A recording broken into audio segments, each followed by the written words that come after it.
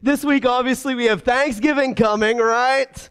I know our Thanksgiving begins actually today with family members, It's like a whole week of Thanksgiving, but it's a good thing to take time, and to intentionally reflect on our blessings, the many things we have to be thankful for, right?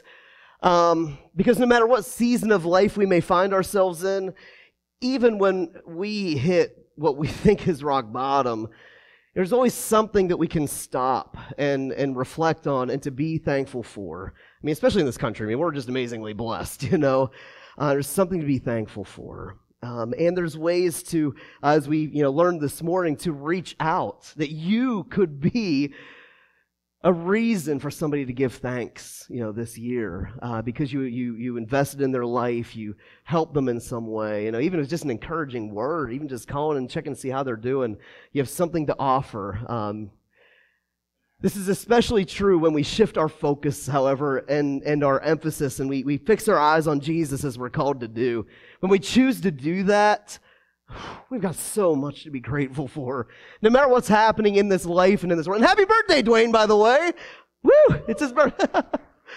Sorry, I missed that earlier. Holy Spirit's like, Steve, happy birthday. We're very thankful. I know Florida, this time of the year probably is kind of drawing on your hearts, but we're glad that the Lord brought you back. But, when we see Jesus and who he is, everything he's done for us. And not only that, everything he still has yet to do. He said he would finish the good work he started in us, right?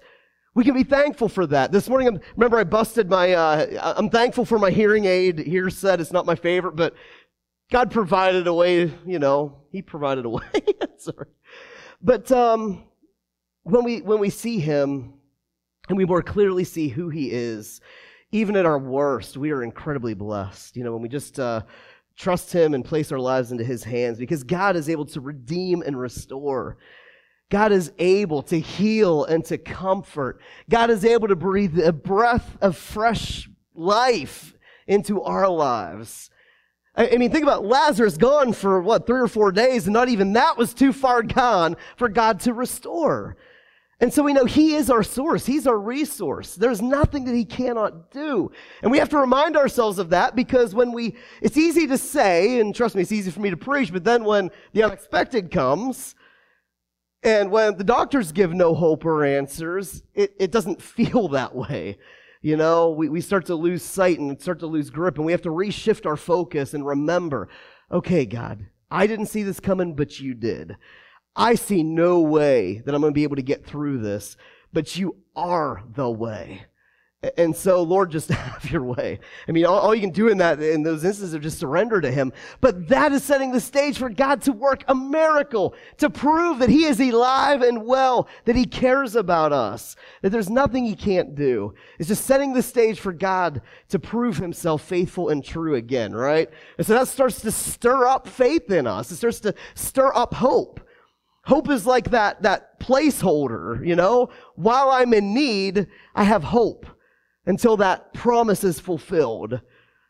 It's that placeholder in our lives that fills the gap until we receive the promise of God to fulfill, whatever it is that need is in our lives. This is why Paul wrote these bold, courageous words that are likely being quoted all over the world this morning, especially in the U.S., because I think it's just a U.S. holiday, right? Thanksgiving.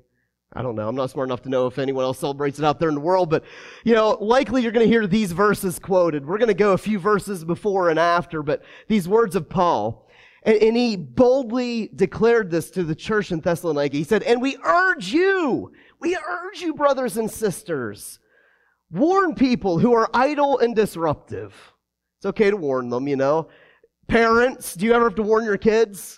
We got 3 teens. I never have to deal with my teens being idle or disruptive, right? Never have to warn them of hey, we all need it from time to time, don't we? Warn those who are idle or disruptive. Encourage the disheartened. Such a cool word. You are giving courage to somebody when you encourage them. And there are so many, even in our church family, let alone in our community, who could use some courage right now for what they're facing and what they're dealing with. You have the source of courage in your life. You can encourage other people. Encourage them. Encourage the disheartened. Help the weak. And boy, it's a tall order right here. Becky would amen it if she was still here. Be patient with everyone. Be patient with everyone. Make sure that nobody pays back wrong for wrong. But always strive to do what is good for each other and for everyone else. So that's kind of all-inclusive, right? Who are we to do good to? Everybody. Jesus even clarified that. He's like, even your enemy. Someone comes and steals from you, they take your shirt, they take your coat, give them your shirt too. They force you to walk a mile, walk the extra mile. I'll tell you what, there's only one way you can do that, and that's with the strength of the Holy Spirit, right? You can't do that in your flesh. Someone tries to take your coat, you want to sock them, right? We want to start throwing down, but Jesus showed us a better way to do good to each other and to everyone else. And these are the verses that we'll hear probably all over the nation today. Rejoice always. Always. Marie shared a little bit about that last week. The joy of the Lord is our strength, and how we can possess joy in any circumstance. It's only something it's a fruit of the Holy Spirit. Only through the Holy Spirit can you have that kind of joy. Rejoice always, pray continually. Always be in conversation with God. It's not something you do, morning or night and you just kind of talk at God. Prayer is a communication. It is a lifestyle of listening to the voice of God, following His direction, and of course, talking to Him. In fact, some of these things that we're going through, don't be afraid to get mad at God. I'm getting kind of frustrated sometimes. I'm like, why, God? Why aren't they healed yet? Why? They're such a faithful person to you, wholeheartedly giving all their lives. Why is this happening? It's okay to ask God. I don't think He's offended by it. I think He may actually answer those prayers and reveal what He is up to. Pray continually. Give thanks in all circumstances, for this is God's will for you in Christ Jesus. Do not quench the Spirit. And that's capital S, the person, the Holy Spirit.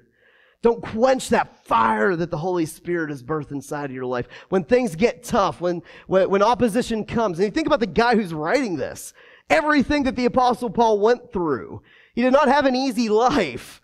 In fact, one time he's drug outside of a city because they thought he was dead. I've never had to deal with that kind of persecution for my faith ever. And yet he wrote these words, and he didn't just write them, he lived them out. He knew what it was like. In fact, he wrote that. He wrote, I know what it's like to be well-fed, and I know what it's like to be hungry. I know what it's like to be clothed. I know what it's like. He knew those hardships. And what it brings out is what Sharon had shared this morning, that empathy that Jesus had as He wept over Jerusalem. Or was it? I'm sorry, that might have been on the really bad video this morning.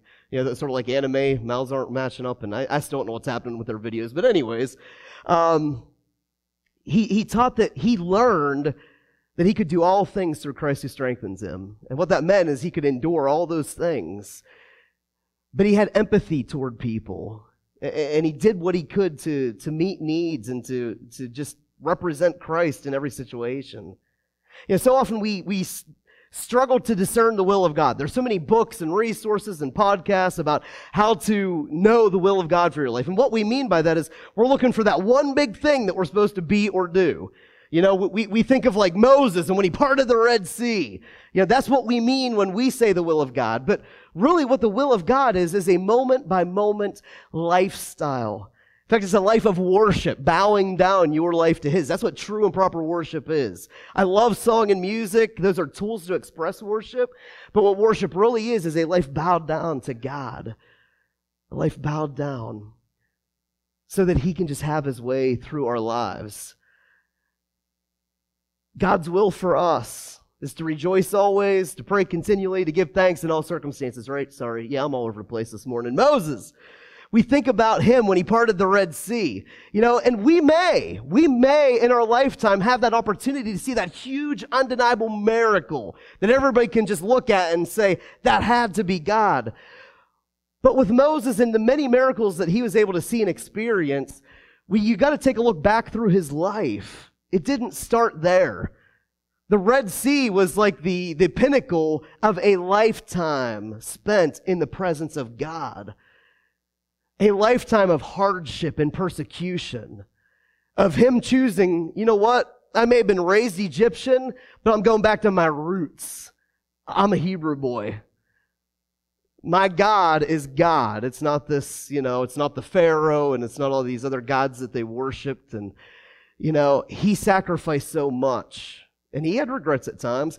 He had so many weaknesses. He would give so many excuses to God. I can't because of this or this, and choose my brother instead. I don't have anything. And God's like, well, what's in your hand? I got a staff. I mean, we so often see the pinnacle of this prophet of God, but you don't see the decades of life experience where it was just day by day, minute by minute, hour by hour, Moses and God kind of struggling.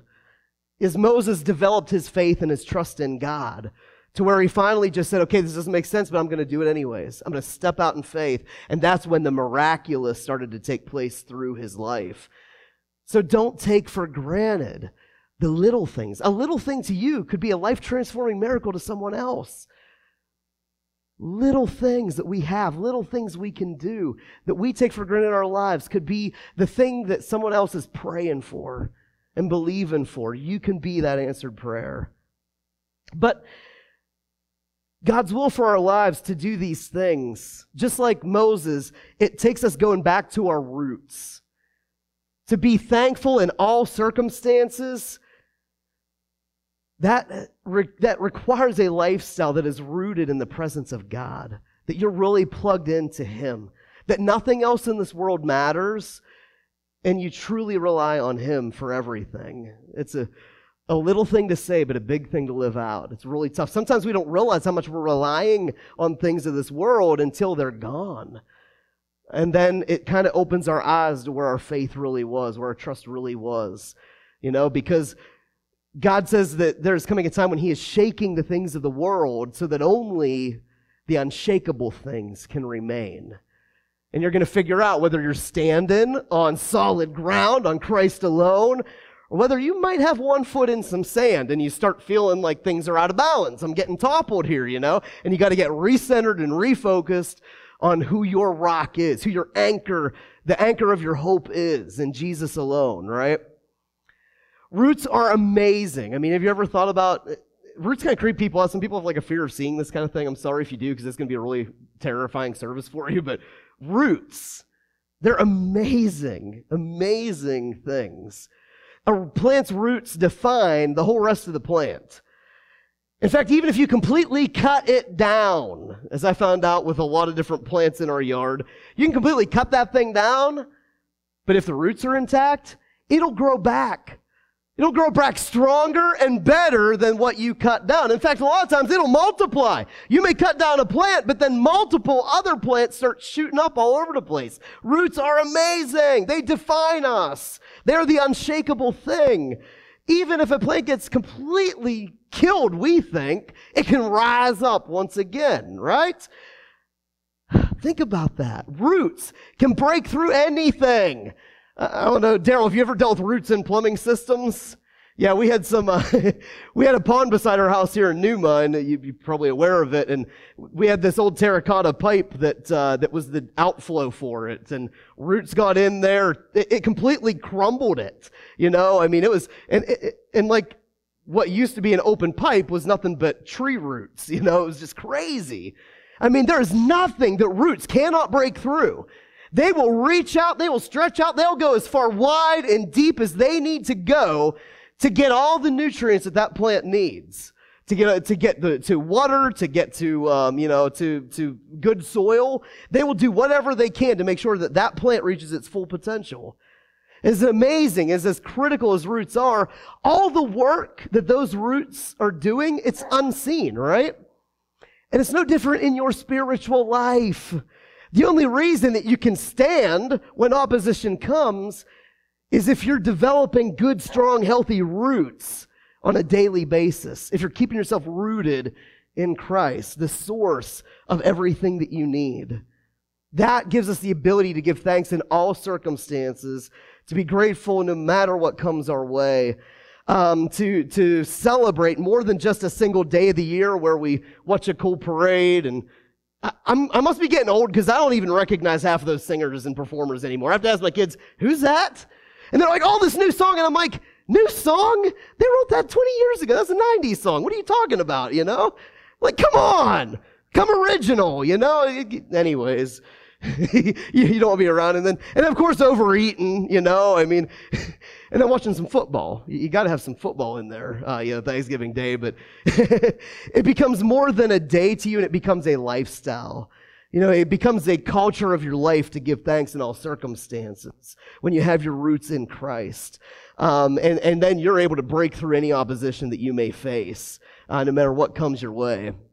But it's so important to understand that roots, they are like the unseen heroes. I mean, when they're growing and forming, it seems like nothing happens. And of course, we're also reminded, for any of you that ever planted anything, it actually begins with death. It's almost like God knew the analogy that he was talking about. You know, you have to bury that thing in the ground, kill it, for life to actually break forth. And then, before anything happens above the surface, depending on the plant, you know, that's what, in Kids and Grow Zone, Becky likes to use like bean plants because like the next day you can see something happen. But for most plants, you see nothing for days, weeks. And what's happening, though, are all those roots growing and growing and growing. And one of the last things to happen is that sprout breaks forth. And then even longer, depending on the type of plant. Sometimes it's weeks, sometimes it's months, sometimes it's years for some of these fruit trees. It'll take years before you ever see fruit grow on those trees. And isn't that sort of an analogy for our spiritual lives, right?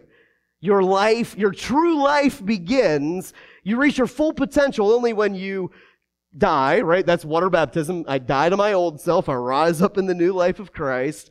And then you don't instantly have love, joy, peace, patience, kindness, goodness, faithfulness, and self-control, do you? Did anybody get those things right off the bat?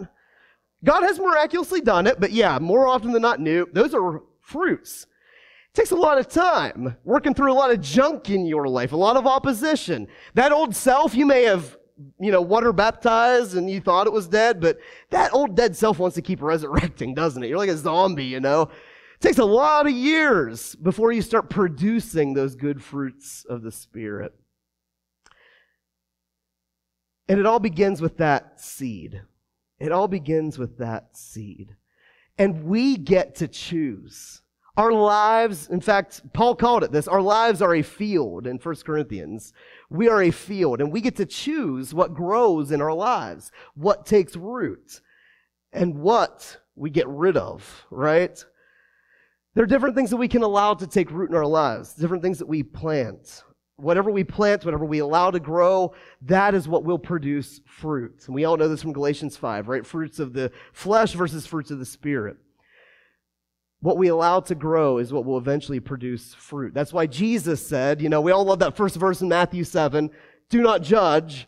And then he spends like verses after verses after verses talking about how we can judge correctly and accurately someone's life. And it's taking a look at the fruits of their life, taking a look at the fruits of your actions. If you're having a hard time with a decision, this is what I always teach our kids. I'm like, okay, just stop and think. If you do this, like follow it to its extent.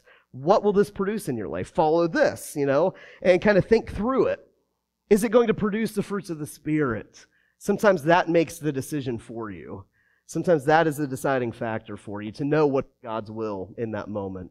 God's Word, it uses plant analogies over and over and over again. They represent everything from our physical lives. Paul said, don't wonder what happens when you die. I think it's 1 Thessalonians 5. He talks about, what happens when you die, that your physical body's like a seed, and when you plant it in the ground, it's a spiritual body, You put down this corrupt, physical body, and you're given a new spiritual one. He talks about all those things. He talks about our physical body, our spiritual lives, how they begin. It's an analogy that God uses throughout His Word. He actually uses a plant analogy for entire nations. If you look at the book of Daniel, when they're talking about Nebuchadnezzar, and there's different roots and different stumps and trees and all kinds of analogies. God uses it for all kinds of different things. He even uses it to speak of Himself. What are some of the names of Jesus? He is the root of Jesse, right? The root of David. he declares that. He says that he is the vine, we are the branches, right? The vine is what goes down into the root system, and he uses this analogy over and over and over again. If you read through the book of Romans, we realize that, I don't know if any of us here are Jewish by birth, by ancestry. I don't think any of us are, but, or maybe you are. If you're not, Paul described it this way. The only reason that we can be saved as Gentiles is because we've been grafted in to the promises of God. Grafted in spiritually. That's why, Father Abraham had many sons, right? We're grafted into that family. So he goes on and on and on and on. I'm not going to talk about all of them for time's sake, obviously. But here's the key. Here's the key in all of this. God wants to grow some really, really good things in your life. Some people give so much trying to just find peace in life, just trying to find joy, something that makes them happy, right? People will sacrifice so much, and we know, because we know the source of all these things, and we have the Word of God, other people don't know where to find those things. And often they're left coming up empty over and over and over again and destroying their lives, because that's what the enemy wants to do. The enemy wants to destroy our lives. He wants to sow seeds of discord. Some of these kind of plants. Hunting season's coming up, and I remembered why I wear my hunting pants the other day. I took Bethany out small game just for fun, and oh my goodness, I came home and I was picking, thorns out of my leg, and I was all bloody and everything. I'm like, that's why I wear them. I don't care how hot it's out. I'm going to be wearing them again, get through that brush. But the enemy wants to sow seed that will grow roots of division and discord that bear all the fruits of the flesh. And ultimately, these things, although they may look good at first, they still kill and destroy from truly living. They steal from our lives. It leaves behind a life of regrets. His desire is to steal away any good seed of God from our lives, to prevent it from taking root. And if he can't do that, he'll mix it in with something so that it grows up and snuffs it out, right? That's what the enemy wants to do. That's what the enemy is actively doing. He wants only bitter roots to remain. In fact, this is controversial. Anybody know the controversy on Jeopardy? Whether Paul is the author of Hebrews or not, or I'm only one in the geeky, social media groups. But anyways, we don't know who wrote Hebrews. It's thought that Paul did, but we don't know for sure. So Jeopardy got it wrong here. But anyways, Hebrews 12, verse 15, 17. Paul said, see to it that no one, I'm on the right slide, and no one falls short of the grace of God, and that no bitter root grows up that causes trouble and that defiles many. Has anybody had any bitter roots ever grow up in their family relationships? Anybody? Yeah, I'm seeing a whole lot of head nods here. Thanksgiving isn't the happiest time for every family, right? I remember some of my Thanksgivings growing up. I won't share anything, but yeah. My grandma, we'll just say, has a problem with alcohol, and I didn't know that was uncommon growing up, We saw all kinds of crazy things, and every holiday we got together was an adventure. I didn't realize that wasn't normal till I, got to meet other families, and but it's all good. I'm still grateful for everyone, yeah. But that's what the enemy wants to do. He wants to sow seed that causes bitter roots to grow up and to cause division. And he's destroying families through it.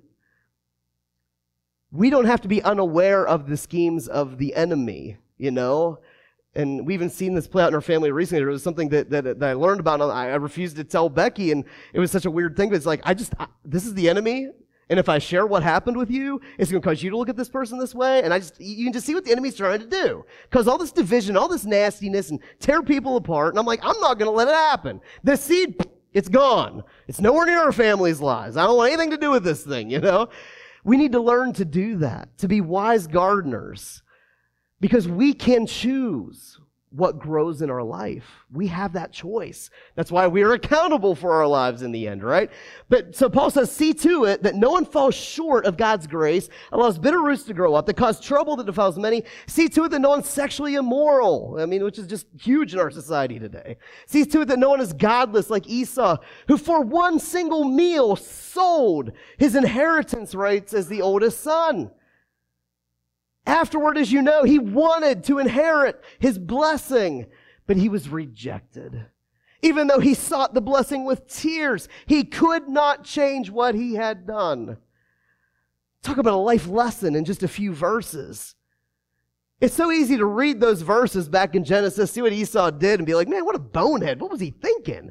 Why didn't he just wait a few minutes and make himself some dinner, But how many of us have made temporary decisions that had life-affecting changes that we didn't really see coming? We've made an emotional decision. We've said something in our emotion, and then we live to regret it later. It set the trajectory of our life in a bad way. Paul's warning us, see to it that you learn from other people's mistakes and you don't let the same thing happen to you. Be careful what you allow. And he literally went back to see to it that no bitter root grows up. It starts with roots. It starts with roots before you ever see the actions and the fruits of those things. By the grace of God, our hands can be trained to discern and to remove any of those bitter roots that the enemy has placed in our lives. By the grace of God, we are empowered to rise up above a life of regret. We can rise up above it. God's mercy can bring healing and restoration even to those past mistakes we made. We learned about this a couple weeks ago, right? You can't change the past. You can't change it. But thankfully, God can prepare a new way in your future. He can change that trajectory. You may have been heading one direction because of a bad mistake that you made in your past, a poor decision, but God can redirect it and get you back on life's, proper path and help you to reach your full potential and everything. He has a plan and a purpose for you, and it's not to destroy you, right? It's to give you hope. It's to give you a future. That's where he wants us focused, on him and on the future he's calling us into. We can't change what we've done, but we don't have to allow those roots to keep tripping us up. You may have made a bonehead decision in the past, and those roots may be there in your life. It's who you are, but you don't have to allow them to continue growing. You can pull those things up by the roots and get them out of your life. They still leave a scar. You can still tell where they were, but they don't have to keep tripping you up any longer. By the grace of God, we can do that. And better than me going on and on about this topic, we're going to go straight to the words of Jesus. Matthew 13, if you want to turn there. We're going to be reading through these. There's multiple parables that Jesus gave, but most of them are about this. Because God wants to sow good seed in our lives. God's word comes in seed form. When you read through the word of God, it's not just like, boop, there's peace. You've got it now. No, instead, God trains our hands for battle in this life to live a life that grows peace, to live a life that grows joy. And the work and the effort is well worth it in the end. We can learn to discern good seed from bad before it ever even starts to take root. That's what God's word does. That's what God's word does. It helps us to discern those things and to make good choices in life. Jesus said this. So it's the same day that Jesus went out of that house and he sat by the lake, and these huge crowds of people started gathering around him. So much so, he couldn't sit on the shore anymore. He had to get in a boat and set out away from the shore. And it says in verse 3, he told the people many things in parables. He said a farmer went out to sow seed. As he was scattering the seed, some fell along the path. The birds came and ate it up. Some fell on rocky places where it didn't really have much soil. It sprang up quickly. But because the soil was shallow, when the sun came up, the plants were scorched.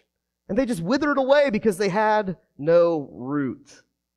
Other seed fell among thorns, which grew up, but it was choked by the other plants. Still other seed fell on good soil, where it produced a crop. In fact, it didn't just produce a crop, it produced 100, 60, or 30 times what was sown. Whoever has ears, let them hear. Most of us know this parable. Most of us are familiar with it, but change it from words that we've heard 100 times before and really let God start speaking to our hearts. What are some of those seeds in my life? What are some things that I'm letting the worries of this world choke out? What are some things that I allowed the enemy to destroy? He'll bring those words back to accounts. How many times have you heard us, because I've been there, you're at a conference or you go to a church and you hear a good message and you're like, yes, Lord, from now on things are going to be different. And then you walk out those doors and you completely forget about it. Guess what? Jesus just talked about that. The enemy went, done, gone, and stole it away, right?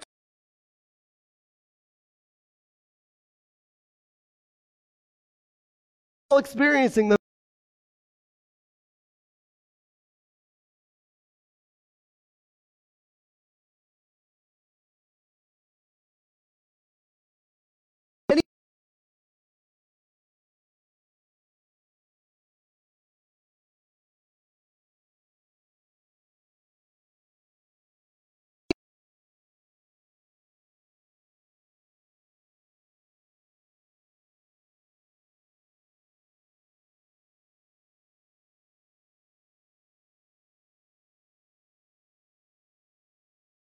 about it, right?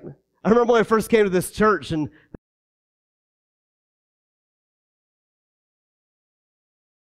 learning what the Word had to say about things, and and then it starts to change, what you believe, because God's Word's true, and that's what we're going to accept, right? Everything He says is true, and that's what we're going to accept. That's what we're going to desire, and that's what we're going to want.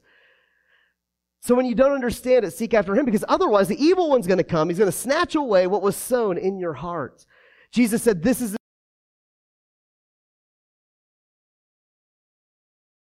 to someone who hears the word, and at once they receive it with joy. Yes, Lord. But since they have no root, they only last a short time. Right? And we've seen that even in our own little church. We've had people come in, we saw their needs met, they saw God work miracles for them, they rejoiced, and then they disappeared. It can happen. Why? Because this is, again, why that word keeps coming up in our church, discipleship. It's so important to get rooted. If you're not rooted, then you're going to easily get snatched away. Be praying for the Church of God. Pastor Kenny's going to be leaving, but he was sharing a story last night at Light Up Night about his son. They just moved into a new property. Well, they didn't move in yet. Waiting for their house to get put on the foundation, but that's a long story.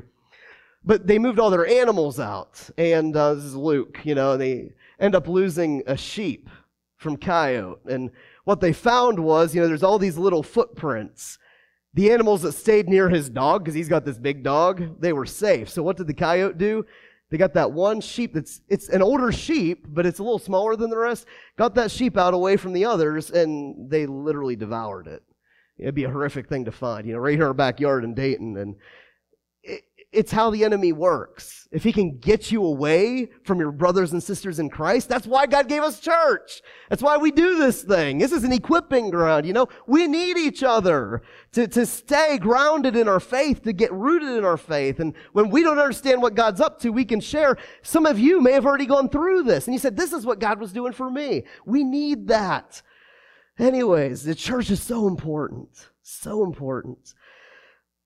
Because they had no root, they only lasted a short time, they fell away. When trouble or persecution came because of the word, they quickly fell away. The seed falling among thorns refers to someone who hears the word. But the worries of this life, the deceitfulness of wealth, they choke up the word and they make it unfruitful. And so we've got to be careful by those things. The worries of this world and wealth. There's a ditch on either side. God didn't warn His people over and over and over again in the Old Testament that when things get bad, remember me. No. God said, when life is good and you are blessed and you are prospering, remember me, right? Either end can choke it out. Right now we're going through a season with so many in the church when it's like, God's word promises this, but this is what I'm experiencing. And what are we missing here? How do we get these two things to jive, It's okay to ask God, what are we missing? Is there something we need to be doing? Because remember, Jesus encountered a demon, and he said, well, that's no wonder you can't figure this out. This kind only comes out through prayer. So it's like, is there something we need to do differently, or what the case might be? But what God desires for those circumstances to cause is for a hunger for Him, to learn more about Him, to dive more into His Word, to be humble and to learn. But what the enemy wants to do when these things two aren't matching up is, this is a lie. What God said, that's not true. I mean, look at your life. That's not happening right now, right? The enemy wants to kill that seed before it takes root. And so either one of these things, the worries of life or the when we're wealthy and things are going well, can choke it out. Then Jesus went in and He said, but, and remember, buts are big in the Bible, right? But the seed falling on good soil refers to someone. The soil was someone. We choose what type of soil we are, what we allow to grow in our lives. Jesus said that one was good soil. And I lost my place. I'm so sorry. They produced a crop yielding 160 or 30 times what was sown. Isn't that so cool? You were created to multiply. That's the process of discipleship. You become a disciple, and then you reach other people with the good news about Jesus, and they become disciples, and then they reach multiple people. It's just like a plant. You don't plant one seed, and you have a plant grow up, and you get one seed out of that plant. That's not how any plant that I can think of works. Check me on it. Let me know if there's any plants that work that way. That's just not the way of God. God created everything to multiply. Isn't that so cool? Like, when he created the earth, it says that nothing had yet sprung up because he hadn't created man to work it. Literally, the creation was created in seed form. Big old muddy wasteland is what I picture. It's not what you see in the kids' books. But then when he created man to work it, things sprouted up. It's so cool to think about. That one seed that God created back at creation, it will reproduce until the time Jesus returns. Like, it's just so cool to think about. That is, if that seed is in the right conditions, right? I've got some acorns at home, and they're never going to reach their full potential. Why? Because they're in my gutter. Now, I've seen them take root and start to grow. You got problems when that happens. But you got to be, so what does it take for God's word to bear fruit in our lives? It takes us being good soil. And you don't even have to do the work in your own soil. All you got to say is, yes, Lord, and let the Spirit do the work. Then he goes on. Jesus told them another parable. The king of heaven is like a man who sowed good seed in his field. But while everyone was asleep, his enemy came and sowed weeds among the wheat, and then he went away. That's all the enemy has to do. Did you ever notice that back at the beginning in the garden? All you do is ask a question. Is that really what God said? It's still the question he asks us today, right? Is that really what God said? Does God really want to do that, you know? And then just walk away. And then our minds do the rest, because this is where the seeds take root, isn't it? That's why we're told to take every thought captive, because that's where the seed comes into play. That's where it takes root, and then finally it bears fruit into our lives. And then he continues on. He says, when the weeds sprouted and formed heads, the weeds also appeared at the same time, because when you see seed, you're not seeing wheat and thorns. You know, you just see seed. You don't see what's happening, but they're taking root together. And then finally, and so one of the owner's servants came to him and he said, sir, didn't you sow good seed in the field? Where did all these weeds come from? And the owner knew what happened. He said, the enemy did this. So the servants asked him, do you want us to go and to pull all those weeds out? He's like, no. Because when you're pulling up the weeds, you might also uproot the wheat along with them. So let them both grow together until the harvest. At that time, then I'll tell the harvesters, first collect all the weeds, tie them up in bundles, and burn them. Then gather the wheat and bring it into my barn. Sometimes you don't know. Is this God? Is this not? As revival breaks out, sometimes you're going to be like, this is weird. Is this God? Is this the enemy? What's happening here? You know? And sometimes you may just have to wait and be like, okay, I should have stopped that. That's the enemy. You know? Or that was God. Why did I stop that? That was God. You know, why didn't we just let him have his way and work? And so we got to be discerning with that. And then Jesus continues on. And he told him another parable. The kingdom of heaven is like a mustard seed. When a man took it and planted it in his field, even though it was the smallest of all seeds, when it grew, it was the largest garden plant, and it became a large tree, so that the birds came and perched on its branches. Right? And we know that God requires us to have what? Faith the size of a mustard seed, you know, and we can move mountains. It doesn't take a very big seed to produce a lot of fruit, you know? So what did we learn about like a month ago? Be good stewards of the revelation that God has given you. Be a good steward. Even though it may seem small, you have no idea what that might multiply to become, you know? Just trust God with what he has given you and be a good steward of it and see what he can do. Then in verse 36, I'm going to continue on here as where we are ending, I swear. Then Jesus left the crowd. He went into a house. His disciples came and he asked them. And he said, explain to us the parable of the weeds in the field, because they just didn't get that one. And he answered, the one who sowed the good seed is capital S, capital N, the Son of Man, referring to himself. He sows good seed. He said, the field is the world. And the good seed stands for the people of the kingdom of God. Do we got some good seed in here? All right, there's a couple. Yeah. See, it's growing. It's multiplying. Kingdom people, right? KP. We're good seed. We're out there in the world.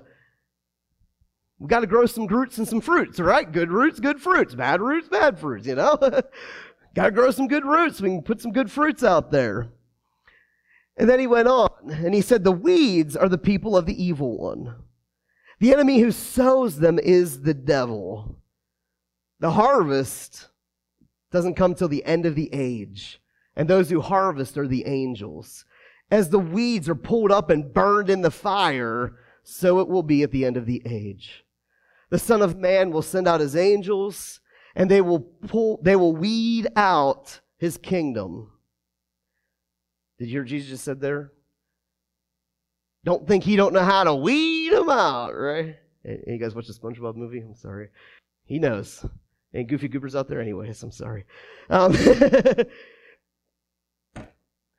then he goes on, and he says, they will throw them into the blazing furnace where there will be weeping and gnashing of teeth. Then the righteous will shine like the sun in the kingdom of their Father. Whoever has ears, let them hear. You know, so often we read verses like this and we think about like evil, wicked people, and, you know, some people are just malicious, they choose to be, but more often than not, Ephesians, Paul talks about people who have been taken captive by the devil to do his will. Literally, that's how he describes them. Some people are wicked and evil and they don't even know it. They don't even know what they're doing. They're just kind of pawns, you know, being marionetted, you know, by the enemy. They don't even realize what they're doing. The good news is, right, the good news of the gospel is that no one has to be wicked or evil. No one has to be thrown in the furnace where there's weeping and gnashing of teeth. Jesus gave his life for all the world. And so it's our responsibility, it's our job to take the good news out there, not to avoid wicked, evil people and whatnot, but to share the good news with them that there's a better way, there's a different way, there's a better way of living, right? There is life, and life abundant available. And in fact, we know that Jesus said that the righteous will shine like the sun. We know that being righteous, being kingdom people, it's not about me doing anything right. I could never do enough right things in this lifetime to be righteous before God, could I? Isaiah thought he is a pretty good dude. Then you look at chapter 6, when he enters, he goes, you know, like that first song. Yeah, if you don't get that first song, you got to read through the Old Testament. It's got a bunch of Old Testament, you know, phrases and everything. But when Isaiah is taken past the outer courts into that Holy of Holies, you know, past the brazen altar, Isaiah's like, woe is me. I'm an unclean man from unclean lips. And then this song goes on. He says, take me in, take the coal, touch my lips. Here I am. That's what the seraphim did for Isaiah. He took this coal from the altar of God, touched Isaiah's lips, and then he became clean. We only become righteous by the work of God, by putting our faith in the work of Jesus. It's the only way we become righteous. The only way. It's not because of what we do or didn't do. It's all because of what he did and is still doing in our lives, right? It's the only way. Trusting not our own efforts, but trusting that Jesus is the only way to put to death our old selves, just like that seed, and then to be raised up in a new life. And what happens when God raises us up in a new life? We end with this scripture, Jeremiah 17:5-8. This is what the Lord says. This is what the Lord says. This is what he's saying to us this morning. Okay? If we haven't heard anything else, this is what the Lord wants us to hear. Anyone who trusts in man, from the Lord's own word, he says, is cursed. Cursed is anyone who trusts in man. Cursed is anyone who draws strength from flesh. Cursed is anyone whose heart turns away from the Lord. That person will be like a bush in the wastelands. They won't even see prosperity when it actually comes. They will dwell in the parched places of the desert, in a salt land where no one else lives. But, remember about buts, right? In verse 7, but blessed is the one who trusts in the Lord. Blessed is the one whose confidence is in him alone. They will be like a tree planted by the water that sends its roots out into the stream. Remember that song that we sing? I got a river, living water. Yeah. You got springs of living water. That's you. You're planted by and I love that. That's so cool. God didn't pluck you from your life and plant you next to a stream. Ever notice that? When you got saved, God didn't move you. Sometimes there's wisdom in getting away from some of those old friends so you don't get pulled back away. But sometimes God saved you to save them. Instead, God took the streams of living water and he put them in you so that you have those springs bursting forth through the Holy Spirit, right? We are like a tree planted by the water that sends its roots out by the stream. It doesn't fear when heat comes. Its leaves are always green. It has no worries in a year of drought, and it never fails to bear good fruit. The decision is ours. Are we going to trust in the Lord, or we can trust in our own abilities or in someone else, in our chariots and our military strength? Or are we going to just trust in the Lord? According to God, it's the one who trusts in the Lord alone that ends up persevering. Doesn't say that hard times won't come your way, but it says when hard times come your way, you can still bear good fruit. You can still have green leaves and branches because your source isn't from this world. Your source is God himself. Amen? It's exciting. So this Thanksgiving Day, let's make this not just an annual tradition, just a single day that we celebrate a holiday, but let's allow that attitude of gratitude to take root in our lives, giving thanks in all circumstances, keeping our roots in the streams of the living God, in that living water, even like Jesus told the Samaritan woman, so that we would never thirst again. So that no matter what happens in this world, because I think things will get way worse before they ever get better. In fact, Jesus kind of wrote a whole lot about that. He's like, these are just the beginning of the birth pains, It's any ladies ever gone through childbirth and, you thought it was bad when the birthing pains were certain, the contractions, and things got a little worse, right? Yeah. Never mind. Got some never mind. Sorry. Anyways, you don't have to worry. You don't have to fear if our roots are in the Lord. All right, so let's just close in prayer. So Jesus, we thank you for being that root, the root of Jesse, the root of David, the root of Steve, the root of Jess, the root of Nate, the root of every one of us. Thank you for being our root. Thank you for being the vine that nourishes us, that strengthens us. You do all the work to reach out so that we have everything that we need to live a good, fruitful life. And it's not so that we can look good on the outside to the world like whitewashed tombs. It's so that we can branch out and bring other people into the vine. So we can draw other people to you. So we can point people to you, the source of our life. The only reason why we are anything good is you, Jesus. The only reason you've done anything good in our lives is so that we can testify to other people about how good you are, so that they would get curious and ask about this hope and put their trust in you as well. Lord, we thank you for the good work you've started. Forgive us for growing weary and losing heart part way through this race of life. Help us to be ones that get back up, that persevere, that endure, and that grow good fruit in every season of life. It's all through you, Jesus. It's all a work that you are doing in and through us. You started it, and we're going to just trust you, Jesus, to complete it. In your name, above every name, Jesus. Amen. Amen. All right. Well, be blessed and have some fun out there, right? Have some fun reaching people with the good news about Jesus.